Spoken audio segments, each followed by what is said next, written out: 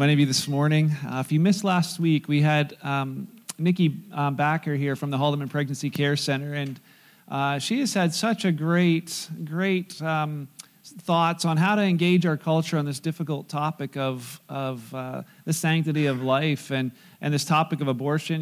If you've been keeping up on the news this week in the States, they've had a pretty significant vote that's brought up again the hostility around this topic. And I encourage you, in a digital age, you don't have to be in that location to have an impact in that conversation. And if you're wondering, what do we say and what do we do? And it's not so much the what, but the how. And so last week, it was just really, really great. And you have a chance, go online, kingswaychurch.ca. You can find that. I think you can find it on Facebook too. I would give that a listen. And any of our messages you can catch up on. And so if you are here this morning and you haven't been here in a little bit, we're actually in the middle of a series called One Another. We just call it 1A, so you can simply remember it. But One Another is just based on Jesus' one command. He gave one command to Jesus' followers. He said, you want to follow me? Here's the thing. I want you to love one another the way I love you. That's not always easy, but it's the one thing that he asked us to do, and it's powerful. When he says in John chapter 13, John, who was an eyewitness and ear witness of what Jesus did on the planet, he was sitting at a table with Jesus, and Jesus shared this thought with them. And then as they were walking on their way to the Garden of Gethsemane, he shared it again. He shared it with them 3 times, and it was the night that he gave his life on a cross for humanity. He gave them this command. He says in John 13, verse 34, Jesus said, I'm giving you a new commandment. It's not an option. It's not an option. Not for me, not for you if you're a Jesus follower. Not an option. If you're here this morning, you're not a Jesus follower, you don't have to do it. It's not that. It's specifically spoken to Jesus followers. But he says, this is a commandment. I want you to love one another just as I have loved you. You should love one another. I don't want you to love one another in the way you feel like it. I want you to love people the way that I loved you. And he says, your love for one another will prove to the world that you're my disciples. He says it's a command to us. It's a response to his love for us. He's not saying, hey, do this because here's some rules. He's like, I've done this for you, so you can go and do this for others. And it's proof that we're actually following him. We look at our lives and wonder, am I really a Jesus follower? How's my church attendance been? Well, that's not an indicator. Do I say that I'm a Christian? That's not an indicator. Do I got the bumper sticker on my car? That's not an indicator. How well do you love the people that he's put around you? Not just the church people. How do you love your enemies? And, we talked about a couple weeks ago, the New Testament authors, they would write and say, people may not understand exactly what love requires of us. And so they would change the words and say, this is what love is. Love is, being patient, being kind. Love is forgiving one another. And we looked at that word one another, and we're going to look at it again today. But a couple of weeks ago, we looked at that thing of forgive one another. Man, that's tough. Because sometimes you look at it and go, you don't know how badly they hurt me. And he's like, you don't know how badly they hurt me. Forgive one another because I've forgiven you. Well, they don't deserve it. And he would say, well, you didn't either. And I forgave you, so forgive one another. Well, I don't feel like it. He'd say, I didn't feel like it either. Forgive one another. You have been forgiven much. Forgive one another. And we find different times in our lives where that is easier to do and times when it's more difficult. But that's the proof of being a Jesus follower. And so we would follow what he said, that we would do what he said. And so the early church leaders, the church pastors, James, who was the pastor of the first church of Jerusalem, literally the first church of Jerusalem. And then there was, John, who was a pastor in a place called Ephesus. And Paul, who was, he wasn't really a pastor, he was an apostle and started all these little gatherings that we call churches. They all spoke about these topics. And the one we're going to look at today affects all of us as well. If you have a tongue, it affects you. It took back then, it took a lot longer for people to travel to places. We have people who've traveled here this morning from Delhi. If you were to do that back then, you probably should have left 2 days ago to get here on time. We just take it for granted that you can go places quickly. They couldn't do that back then. And so oftentimes they would send letters of their intent to other places and say, listen, I'll be there in a few weeks or, Lord willing, maybe a few months, depends on how the wind is blowing the sails of the ship. But my plan is to come to you. And Paul would write letters to these gatherings of Jesus followers, much like today. There'd be a group of people that would gather together and they'd say, is there any word? Is there any word? Yeah, Paul sent a letter. And it'd be like, oh, Paul sent a letter. Well, those letters were considered to be so valuable that as they would read through the letter and at the end it would say, hey, once you get to the end of this, could you send this letter on to the next city? Letters were expensive. Like, we take it for granted how cheap it is to use a pen and paper. Back then, it was really expensive to write. And so when they received this letter, he would just send one, and they would at the end would say, hey, send it on. And they're like, this is so valuable. We're not just sending it on. Let's copy it first. And they'd make a copy, and then they would send either the original or the copy on, but they'd be identical copies, and the next group would be like, here's a letter from Paul. Yeah, send it on. No, we're going to copy it. And so they made thousands of copies simply because it was valuable. And it's one of the reasons why today we can look back and find fragments of all these copies and realize these people weren't making something up. That we have more proof of the truth of Scripture and that it remained intact than any other ancient literature. It's something to think about. What we're talking about this morning isn't just fairy tales or just good ideas. It's something that's incredibly true and proven over time. One of the things I think we take for granted is the fact that we can actually have God's Word in our hand. Like, if you have a Bible this morning or if you have it on your phone, that you can have a document that's a couple thousand years old. The words of it are a couple thousand years old. We don't often have that. And most of us, because it's so common, we just take it for granted. And we don't think about people like John Wycliffe. John Wycliffe lived in the late 1300s. Their cameras weren't that good, so this is the best picture we have of him. But John Wycliffe, in the 1300s, he was responsible for saying, we don't think that the Pope and the priest should be the only ones who can access Scripture because they can twist it any way they want. We think common people, everyday people, should be able to read Scripture in their own language. And so he fought to make sure that Scripture could be translated into English. They hounded him for it. They chased him all over the country trying to find him. And he ended up dying of a stroke while he was preaching, probably from the stress of all of that. But there was a young man named John Huss. John Huss was a person who also followed behind John Wycliffe's teaching. And John Huss was like, yes, they should, not only in English, but in every language, they should be allowed to read the truth for themselves. And these are the guys who set it up for Martin Luther to say, hey, listen, the just should live by faith, not by giving penance or by religion. Jesus hated religion. And they said, you know what, the people should have it in their own language. John Huss, they caught. They put him at a stake. They stripped him, tied his hands behind his back around a stake, and placed all kinds of firewood around him and just lit him up. Let him burn. And his simple words were, Father, forgive them, as he was breathing his last breath. Why? Because he wanted people to have Scripture for themselves. So what you hold in your hand this morning, and what we read on the screen this morning, it's just incredibly valuable. And I think it's so important that we would treat it as such. So this morning, there's one verse I want to focus on, and probably 24 that I want to read to set it up. So just for the context this morning, can you just picture what it would have been like for that letter to arrive? And here's a group of people sitting in Ephesus, a real place, modern-day Greece. They're sitting there, and all of a sudden, one of them's like, we got a letter. We got a letter. It came from Paul. The Paul? Yeah, the Paul. And they're busting it open. Let's read it together. And as they would get down to further in the letter, we put numbers in so you could find it quicker. Just go to Ephesians chapter 4. I didn't quite know where to start, how far back to go. But this would be closer to the end of his letter. Paul writes this to this group of Jesus followers as they read it for the first time. He says to them, now, there are gifts that Christ gave to his church. And we think church, we think building. That's not what he's saying. To the group of Jesus followers. He gave you guys some gifts. You know what those gifts are? They're the apostles. They're the prophets. They're the evangelists. They're the pastors. And they're the teachers. You know what those gifts are for? He says their responsibility isn't to do all the work of the ministry. Their responsibility is to equip God's people. Who's God's people? You, me. He says to equip God's people to do his work, build up the church, the body of Christ. He says this is going to continue until we all come to such unity in our faith and knowledge of God's Son that we'll be mature in the Lord, measuring up to the full and complete standard of Christ. Is the church fully unified yet? We have work to do. He says then we will no longer be immature like children. We're not going to be tossed and blown about by every wind of new teaching. We're not going to be influenced when people try to trick us with lies that are so clever they sound like truth. It won't be just that when somebody says something from the front that people are like, okay, it must be true. That's a pastor. He must know. They'll be like, no, I study the word for myself, and that is not true. And having the guts to stand up and say it. Verse 15, instead of being tricked by truth or lies, he says, instead, we will speak the truth in love, growing in every way more and more like Christ, who's the head of this body, the church. Verse 16, he makes that whole body fit together perfectly Every part does its own special work, and it helps the other parts grow so that the whole body's healthy and growing and full of love. With the Lord's authority, I say this: live no longer as Gentiles do. They're hopelessly confused. You know how they got to that spot?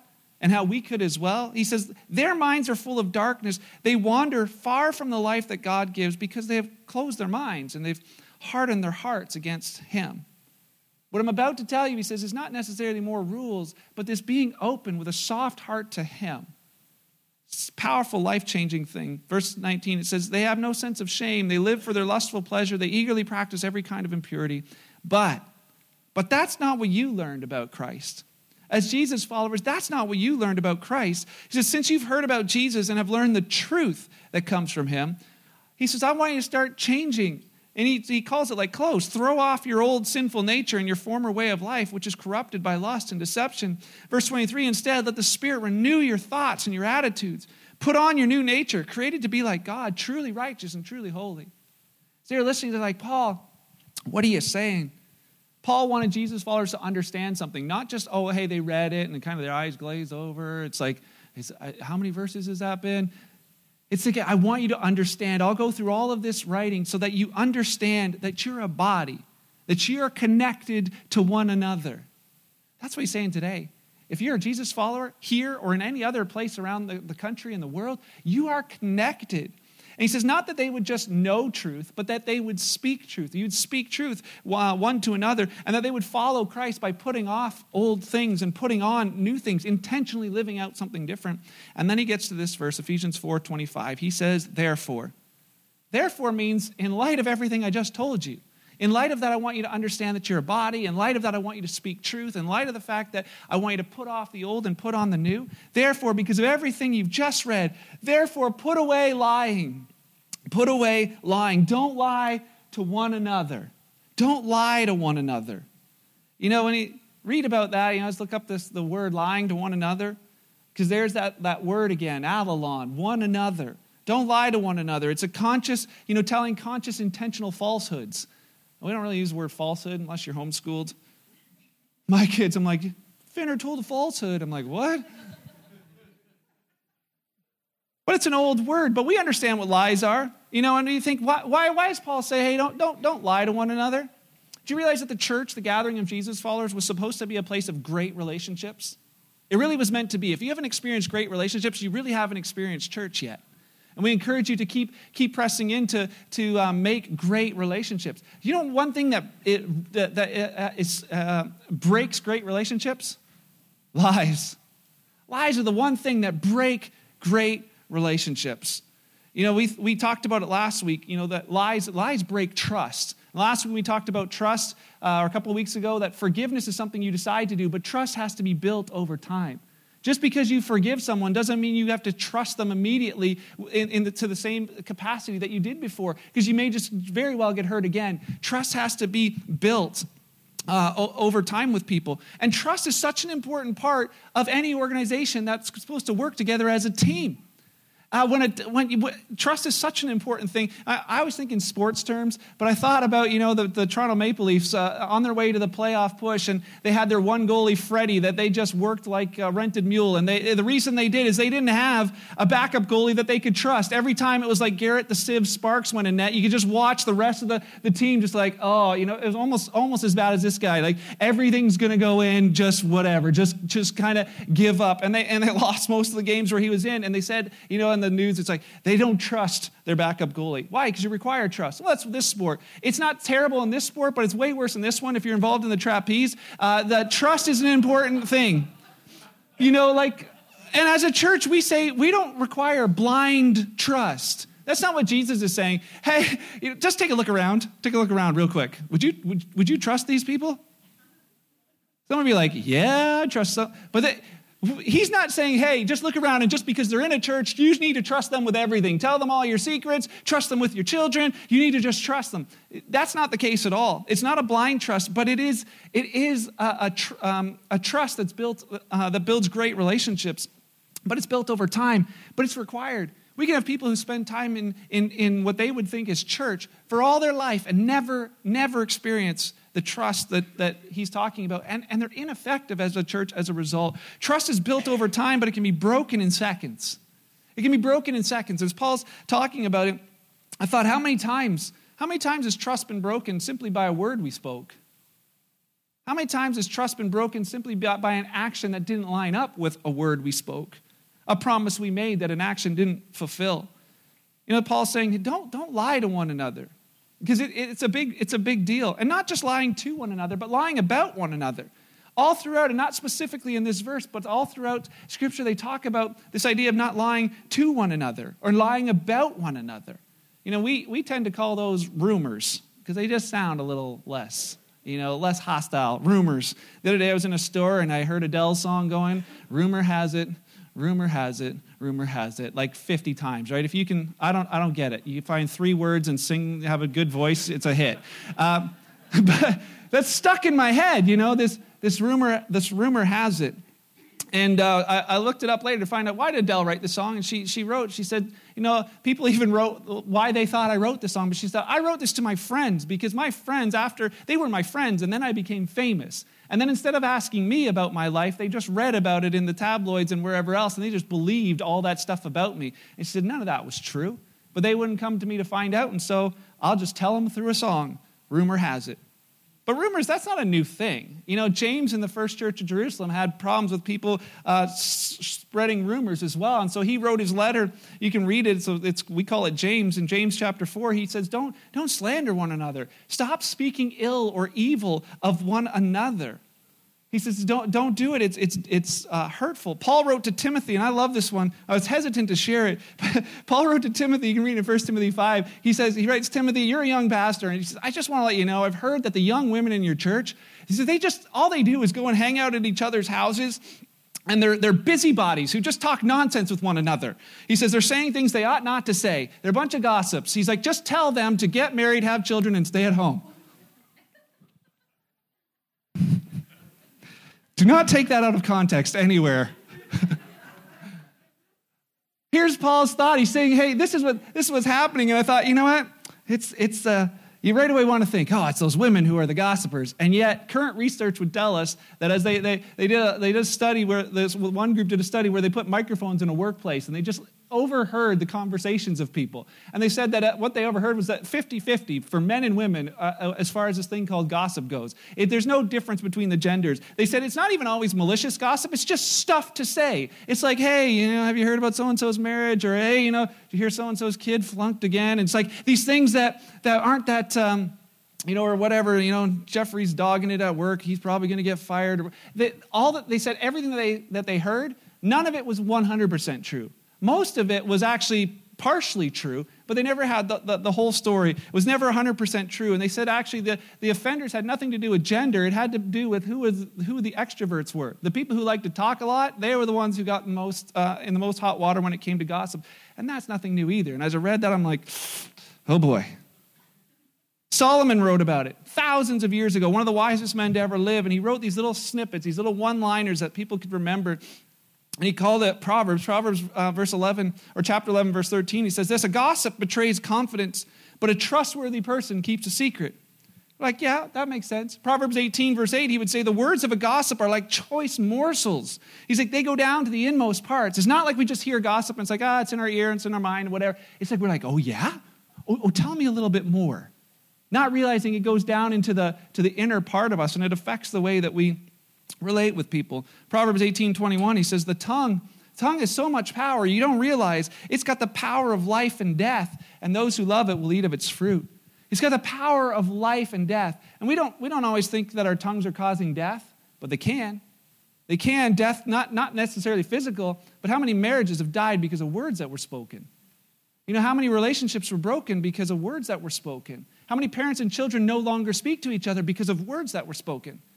Hitler took the whole world into war with words that were spoken. This powerful thing, he said, this tongue. You know, one of the greatest discoveries in human existence has been this thing called fire. and what we can do with fire. The other day I sat around a campfire and I was like, man, I'm glad somebody figured out how to put fire in a little clicky thing so we can just instantly have a campfire with the kids, roast hot dogs, sing crazy songs, and just enjoy a great time together with family. Fire can do that. Fire can cook a meal, fire can heat a house, fire can draw people together. But fire also has the opportunity to do the exact opposite. Fire can burn a meal, fire can burn a house down, and fire can tear families apart, tear relationships apart. And James said, you know what? Your tongue is like that. It's like fire. It can do two things. It can warm people, it can encourage people, it can bring people together, or it can do the exact opposite. It can destroy in incredible ways. Proverbs 20, verse 19 says, a gossip betrays confidence, so avoid anyone who talks too much.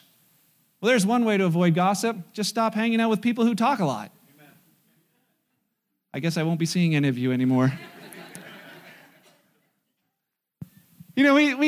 We think about it like there's got to be other ways. We didn't really need to hear any of these verses to know that gossip is dangerous or that rumors have power, because most of us have experienced the power of a rumor. I was reminded of a story of a woman who came to her pastor one day and she said to him, Pastor, I've got to apologize. I thought something about you. I thought it was true, and so I told my friend.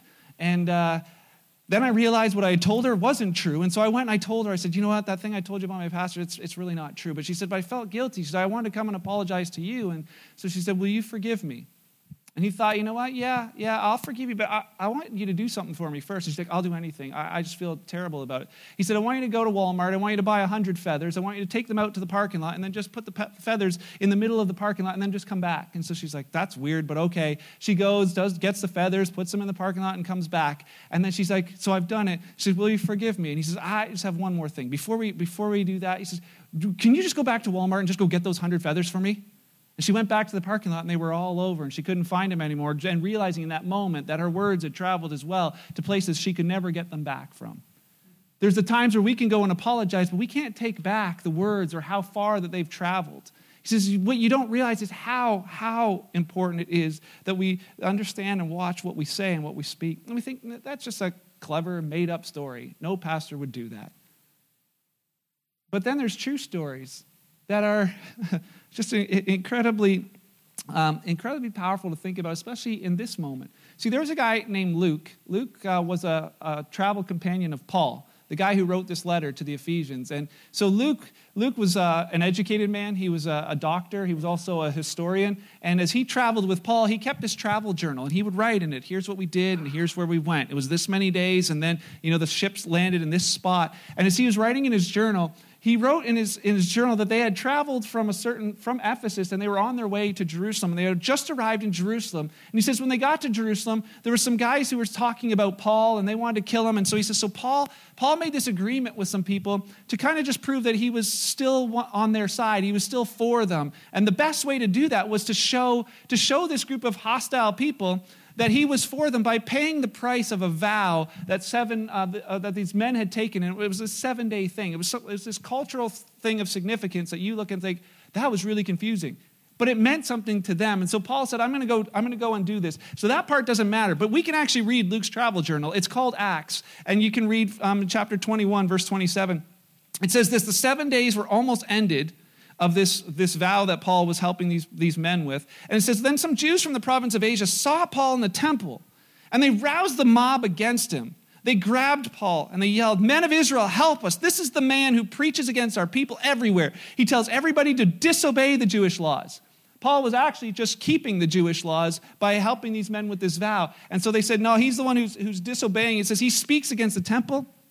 And they said this, he even defiles this holy place by bringing in Gentiles. Luke had heard those words. And then he writes in this bracket so the reader understands. He says, hey, they didn't maybe have brackets, but he says, for earlier that day, they had seen Paul in the city with Trophimus, a Gentile from Ephesus, and they assumed that Paul had taken him into the temple. So he's like, they wrote and said, hey, Paul took a Gentile into the temple. That's a no-no. They never saw Paul take it in. They just assumed that he had taken Trophimus in there. Trophimus had never been in the temple. But that didn't matter. They grabbed Paul. They arrested him. But the interesting part of this story is that they arrested Paul that day for this rumor. And as they put him on trial for it, they didn't have, they couldn't figure out the evidence, and so they sent him to the next level, the higher court. So he spent time in jail up till that point. He gets to the higher court, and he appeals to the Roman court, which takes months to get to. So Paul remained in prison until he gets to Rome. He always wanted to go to Rome, but now he arrives there in prison. And as he gets to prison, he's sitting there waiting in prison, and he thinks, you know what, I'm going to write a letter while I'm waiting here in prison. And what does he write? He writes these words: "Therefore, put away lying." Can you just imagine he's sitting in that prison cell? And I'm here because someone lied about me. I'm here because rumor has it. I'm sitting in a prison cell because of it. He's like, you know what? Ephesian believers, put away lying. Put away lying. Instead, speak the truth with one another, for we are members of one another. Rumors, they're like, they don't start big. They start small. They're like little seeds, and they just grow. Gossip starts small, but it just grows. And as a church, sometimes I find that we set ourselves up to gossip, and we set other people up to gossip too. Like, hey, I got a prayer request. Hey, would you pray with me? There's this couple that I know going through a really hard time. Oh, how hard of a time? Oh, well, he cheated on her. And, I was like, oh, really? With who? And, it's all of a sudden, this prayer time turned into something different. And other times it's like you ask, and I had this a while back. I asked people, hey, how you doing? Because I do care. And as they were explained to me, then sometimes I'll just ask, oh, and how is so-and-so? How's your relatives? And there's one day I was talking to this lady, and I asked her how she was doing, and I was like, hey, how's your daughter doing? And she's like, you know what? You should just ask her yourself. And I was like, you're right. I really should, because how many times have we just said, oh, I'll ask somebody and I'll take what they're saying as truth when it's only secondhand, not ever realizing. And we were designed to be in this relationships of one to one. Proverbs 26, verse 20, Solomon said it this way: without wood, a fire goes out. Without a gossip, a quarrel dies down. He says, this is the way that gossip stops. It's just take away the fuel. A couple of weeks ago, I got a text that was obviously a mistaken text. It came to me and said, hey, Kent, or we'll change the name, Sven. Hey, Sven, what happened to the books that were supposed to be delivered to my office?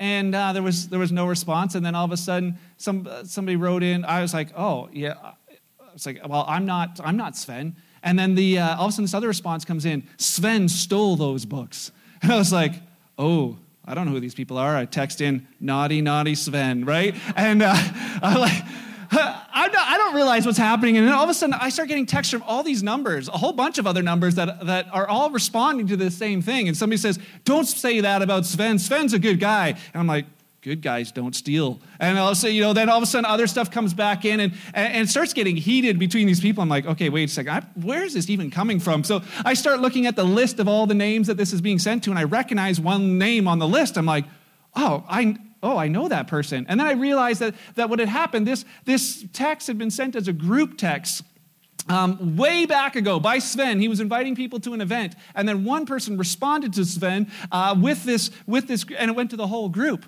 Well, then the person who sent the original text feels terrible. They're like, Sven, how do I make this stop? And other people are like, yeah, bad Sven, right? And he's like, I didn't mean this. And he's like, Sven kicks in. And he says, hey, this is Sven. This was an accidental text, whatever. It's a group text. I'm like, Sven? I'm like, I know him. And I was like, oh, no.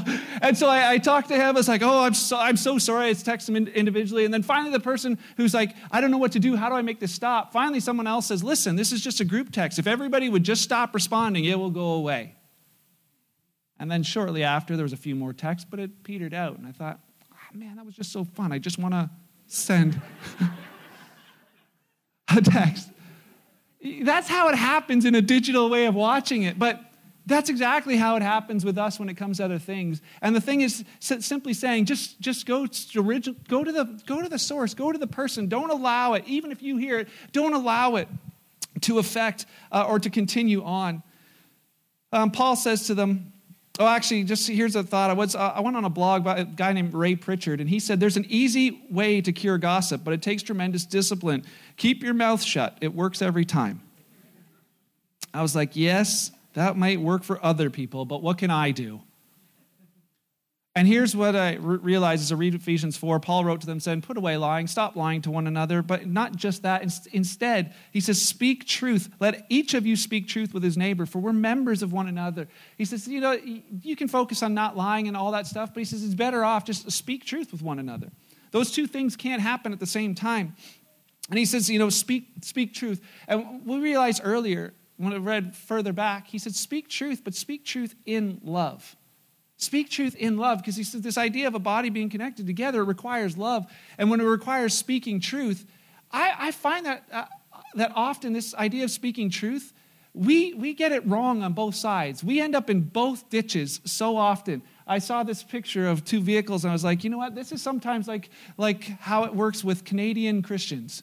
Because we've got some who are like, yeah, I speak the truth. I know when I'm right and they're wrong, and I'll just tell them. I tell it like it is. It doesn't matter. They need to hear it. It's where we get our soapbox preachers who are like, the world's going to hell. They need to hear it. They're sinners. They need to hear it. And yet it never comes across in a healthy way. For some, they're like, well, that's the truth. And if they can't handle it, well, I guess they can't handle the truth. I speak the truth. And yeah, there's speaking the truth. And then there's the other ditch where we have the Canadian Christian who is just so kind. They don't want to step on anyone's toes, so they never say anything, as far as that may hurt someone, hurt someone's feelings or make someone feel a little bit awkward or whatever. And neither of those contribute to a healthy, life-giving gathering of Jesus followers. When he says, speak the truth, let everyone speak the truth, speaking the truth in love is speaking truth for the benefit of another person. It's like thinking in your head, do I care enough about this person to actually speak truth into their life? Because if I don't care about them, then there's no need to speak the truth into their life because you won't do it in love. But if you realize, well, man, no, I care way too much about this person to let them keep going in that direction without saying something, it's where Paul would say, it breaks my heart that you've got people in your church who are living a lifestyle that it's immoral. He's like, I care way too much about those people to not tell you the truth. We would do it with our kids. We love our kids enough to say, hey, don't cross the road, at 5 o'clock when everybody's leaving, Stelco. Don't do it. Don't do it. Or you see things happening in lives of people we care about. We're so quick to say it. But he says, speak the truth in love. Speak the truth in love. And he's, if we say, Paul, why is it so important? He answers it in that same verse. He says, therefore, stop lying to one another. Let each of you speak truth, and then with that brackets, in love with his neighbor, for we are members of one another. Paul's saying, listen, the reason why it's so important that we do this is you're connected to each other. Don't you realize you're connected to each other? If this morning I said, can I get a volunteer to come up here? I have a hammer and you have a thumb. I would like you to hit your own thumb with a hammer. How many of you would be like, yes, sign me up? How about a sledgehammer? No? No, obviously, none of us would intentionally go and say, I'm going to hit my hand with hit my thumb with a hammer. Have you ever done it? How many of you realize when you hit your thumb with a hammer, your thumb isn't the only part of you to react? I watched Henry Cook, I shared that a while back. He came to my house and he put a drywall screw right through his thumb. Actually, it was this finger, right from through the drywall, through the metal, through his finger, and through his nail. And I watched all of Henry react as he ended up in like a little fetal position on my floor. Why? Because that's what happens. And we would say, I would never do anything to hurt me. And Paul's saying, this is what I'm saying. When you lie, when you don't speak truth to one another, when you don't speak truth about one another, he says, you're affecting the whole body, not just the body of Christ, your body. Not just the church, your church. Not just the team, your team. You're affecting you. As he writes it from that prison, he says, it's this thing, don't lie to one another and speak truth. Because sometimes those truths are needed to protect one another. Proverbs 27, Solomon writes that the wounds, faithful are the wounds of a friend. The kisses of an enemy, they're deceitful. The people who say just nice things about you but don't really care about you, those are deceitful. They bump you up as if you're something. But it takes a real friend sometimes to step into your life and say, listen, the way you're talking to your wife, I know I'm risking our friendship by saying this, but I feel like if you don't realize it, you're not going to be together, in a year from now. Or the way you're treating your kids, buddy, you're pushing them away. I know I shouldn't, but I care too much about you. As your friend, I I watch your spending. I know you keep talking about how much, you don't have any money. Can we just get rid of Amazon together? Like, I care too much about you to watch you keep walking down that path. Those are the friendships, and some of you have just cut those friends off in your life when you really should have kept them. Because some of them were the ones who actually cared enough about you to say things that mattered for you. It goes both ways. Say, yeah, it may hurt to hear it, but I know it's for my good. So I would want them to tell me the truth rather than the opposite. Paul finishes off by saying this. He mentions the tongue multiple times. He says, don't use foul or abusive language. Let everything you say be good and helpful so that your words will be an encouragement to those who hear them. And let everything you say be good and helpful so that your words will be an encouragement to those who hear them. This is whether that's spoken, whether it's written.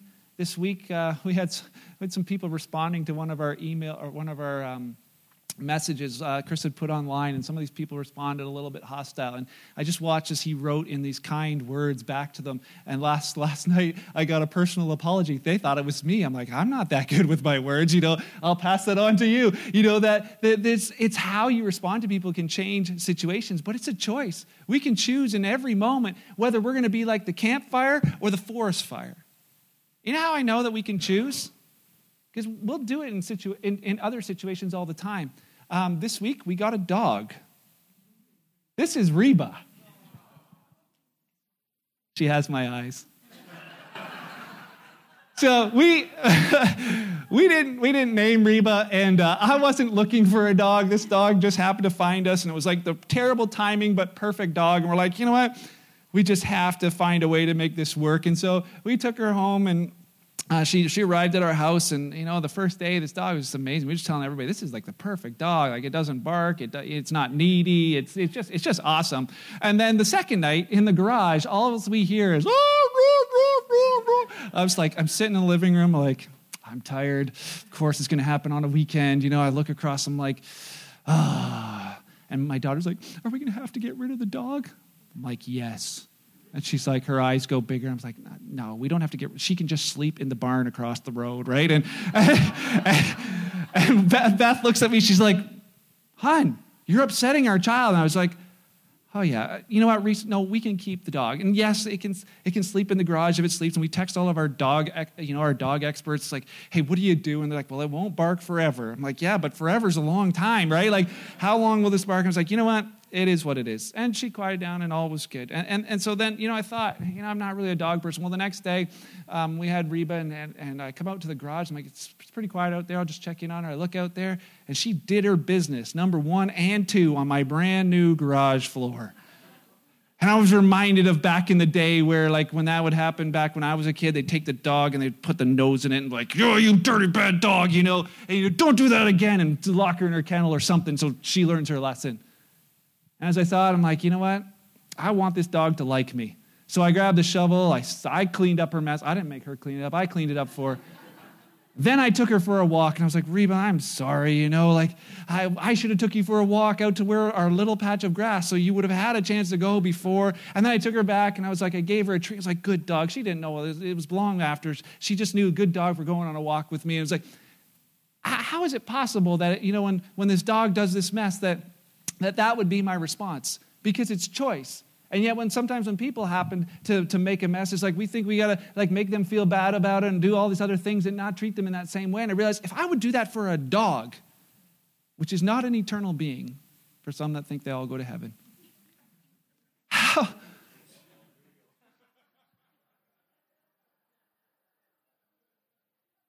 Just wanted to make sure no one missed this point.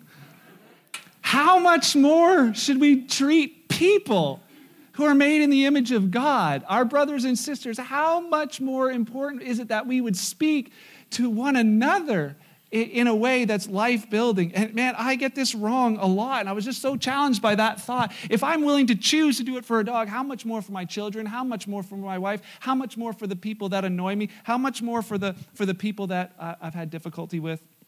Here it is. Paul says in Ephesians 4:32, he finishes and said, instead of doing, treating, speaking in other ways, be kind to each other. Be kind to one another. Be tenderhearted. Forgive one another. It's in there over and over and over again. This is the way. And why? Because God, through Christ, has forgiven you. We learn all this is in that same spot. So I have two final things for two groups of people this morning. If you're here this morning, you struggle with gossip, as you've listened to this thing, things came to mind, conversations, people's faces or whatever. Ray Pritchard in his blog said this. He says, when I struggle with gossip or I struggle with things that come to me, I think, hey, I feel like I need to say this or whatever. He says, I ask myself three questions. I ask these questions. Is it true? Is it 100% true? Do I know it's true? Do I need to go with that person? Is it true? Is it kind? What I'm about to say, it may be true, but is it kind? And he said, and the last one is it necessary? Is it even necessary? Because sometimes it's true, but it's not kind. Sometimes it's true, it's kind, but it's really not necessary. And sometimes it's all three, and then, in love, you speak truth, because it's part of being this body that protects one another. And so in closing, to those, we speak to the Jesus followers today. That's the command to us. I know it's difficult. I know it's one of those things that's not going to be perfect or whatever, and we allow Holy Spirit to do it. It's not the idea that we're trying to change our behavior. The way it happens is by growing to know Him more and more from the inside. The words come from our hearts. It's allowing that part to be changed by Him. But to be aware of what's coming out of our lips and to intentionally speak life when we can. But to those of you who are not Jesus followers, Paul encouraged people to speak truth to one another, and not just the hard truths, but the truth. And the reason we gathered here this morning is not just so we have something to do on a Sunday morning. There was a lot of other things people could have done. We gathered here this morning because there's truth in this place. There is the truth. Jesus said, I am the way, the truth, and the life. And this morning, we'd be amiss if we didn't let you know this, that there are some things that are true. They are true. The truth is there really is a God. That's truth. And if you're like, well, I'm not sure if there's a God. Just take a look at creation. All of our best scientists can't even make a piece of grass, let alone everything else you see. There's a creator. Whoever you want to believe that He is, there is a creator. The truth is there is a creator. That God, the truth is that God, that creator God cares about you. How do we know that? The proof is that He sent His Son to this planet to say, I don't want people just kind of guessing about who God is. I want them to see who God is. And He sent Jesus to this planet to prove that. That those things are true. The hard truths are these, that every one of us was born broken. We were born broken, and when we had opportunities, we chose brokenness. It's this thing called sin. We don't like to use sin. We always want to dumb things down to mistakes or whatever. But if we're honest, there's something in us that wants to lie if it'll benefit us. There's something in us that wants to cheat if it will benefit us. Or that there's something inside of us that will do things that make it better for us. There's a brokenness there. And that hard truth is that sin, keeps breaking. It breaks relationships with people. It breaks our relationship with God. Sin is this thing that has broken what was meant to be perfect. It put us at odds with God, and there's nothing that we can do to fix it. That's a hard truth. The hard truth is that someday we'll stand before God and have to give account of our decisions. That's a hard truth. What will I say when He says, hey, why did you make that decision? And why did you make that decision? And what are you going to do to make up for the wrongs that you committed? Those are hard truths. But you know what? There's an amazing truth as well. The amazing truth is that while we were still sinners, while we were still broken, while we were still helpless, God sent His Son to this planet for you and for me. That's why Jesus came. He came because God loves you. He came because He knew we couldn't save ourselves, and so He took my sin, and He took your sin on Himself on a cross. He paid the whole thing. He said, you know what? That's what's keeping us apart. Let me pay the whole debt. And as a result, let me invite you into a relationship with Him. Let me invite you into a relationship again with God. Paul would say, I tell people, come back to God because He made a way. It's just one way. Oh, God, I want to do it myself. I want to try and be a better person, and hopefully You'll like me. He said, that's not the way. Oh, God, I just want to believe in something. That's not the way. He says the way comes back to this whole thing of trust, because relationships are built on trust. Would you trust that what I did for you is enough? Would you simply put your trust of your life and your eternity on the fact that Jesus died for you and that I love you and that I've opened relationship with you? If you'll do that, and that's not a prayer. That's not something you say, oh, Jesus, I invite you into my heart, and oh, now I'm a Christian. That's a daily walking out of, I simply trust that what Jesus did for me is more than enough, and that I can walk in relationship with him each and every day. God, trusting that you've forgiven me, trusting that my eternity is in your hands. If that pricks in your heart this morning, I would encourage you to talk to somebody or just simply talk to him and say, God, I don't know all the words, but I put my trust in you this morning, and help me to walk each and every step of the way from here on in. Join a community of Jesus followers who are going to do that with you and grow on a journey of what it means to really follow Jesus. If you have questions about it, come talk to me after. I'd love to chat with you. But let's close together. Father, thank you for your word.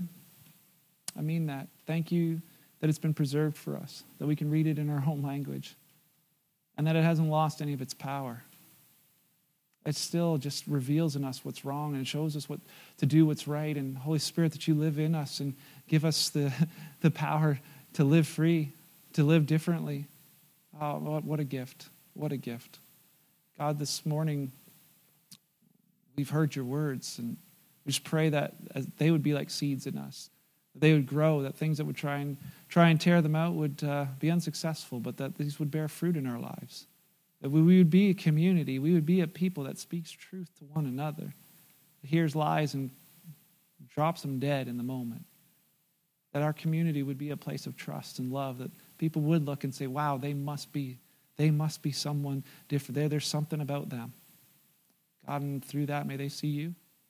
Pray that they would see you. It's in your name and for your glory we pray. Amen.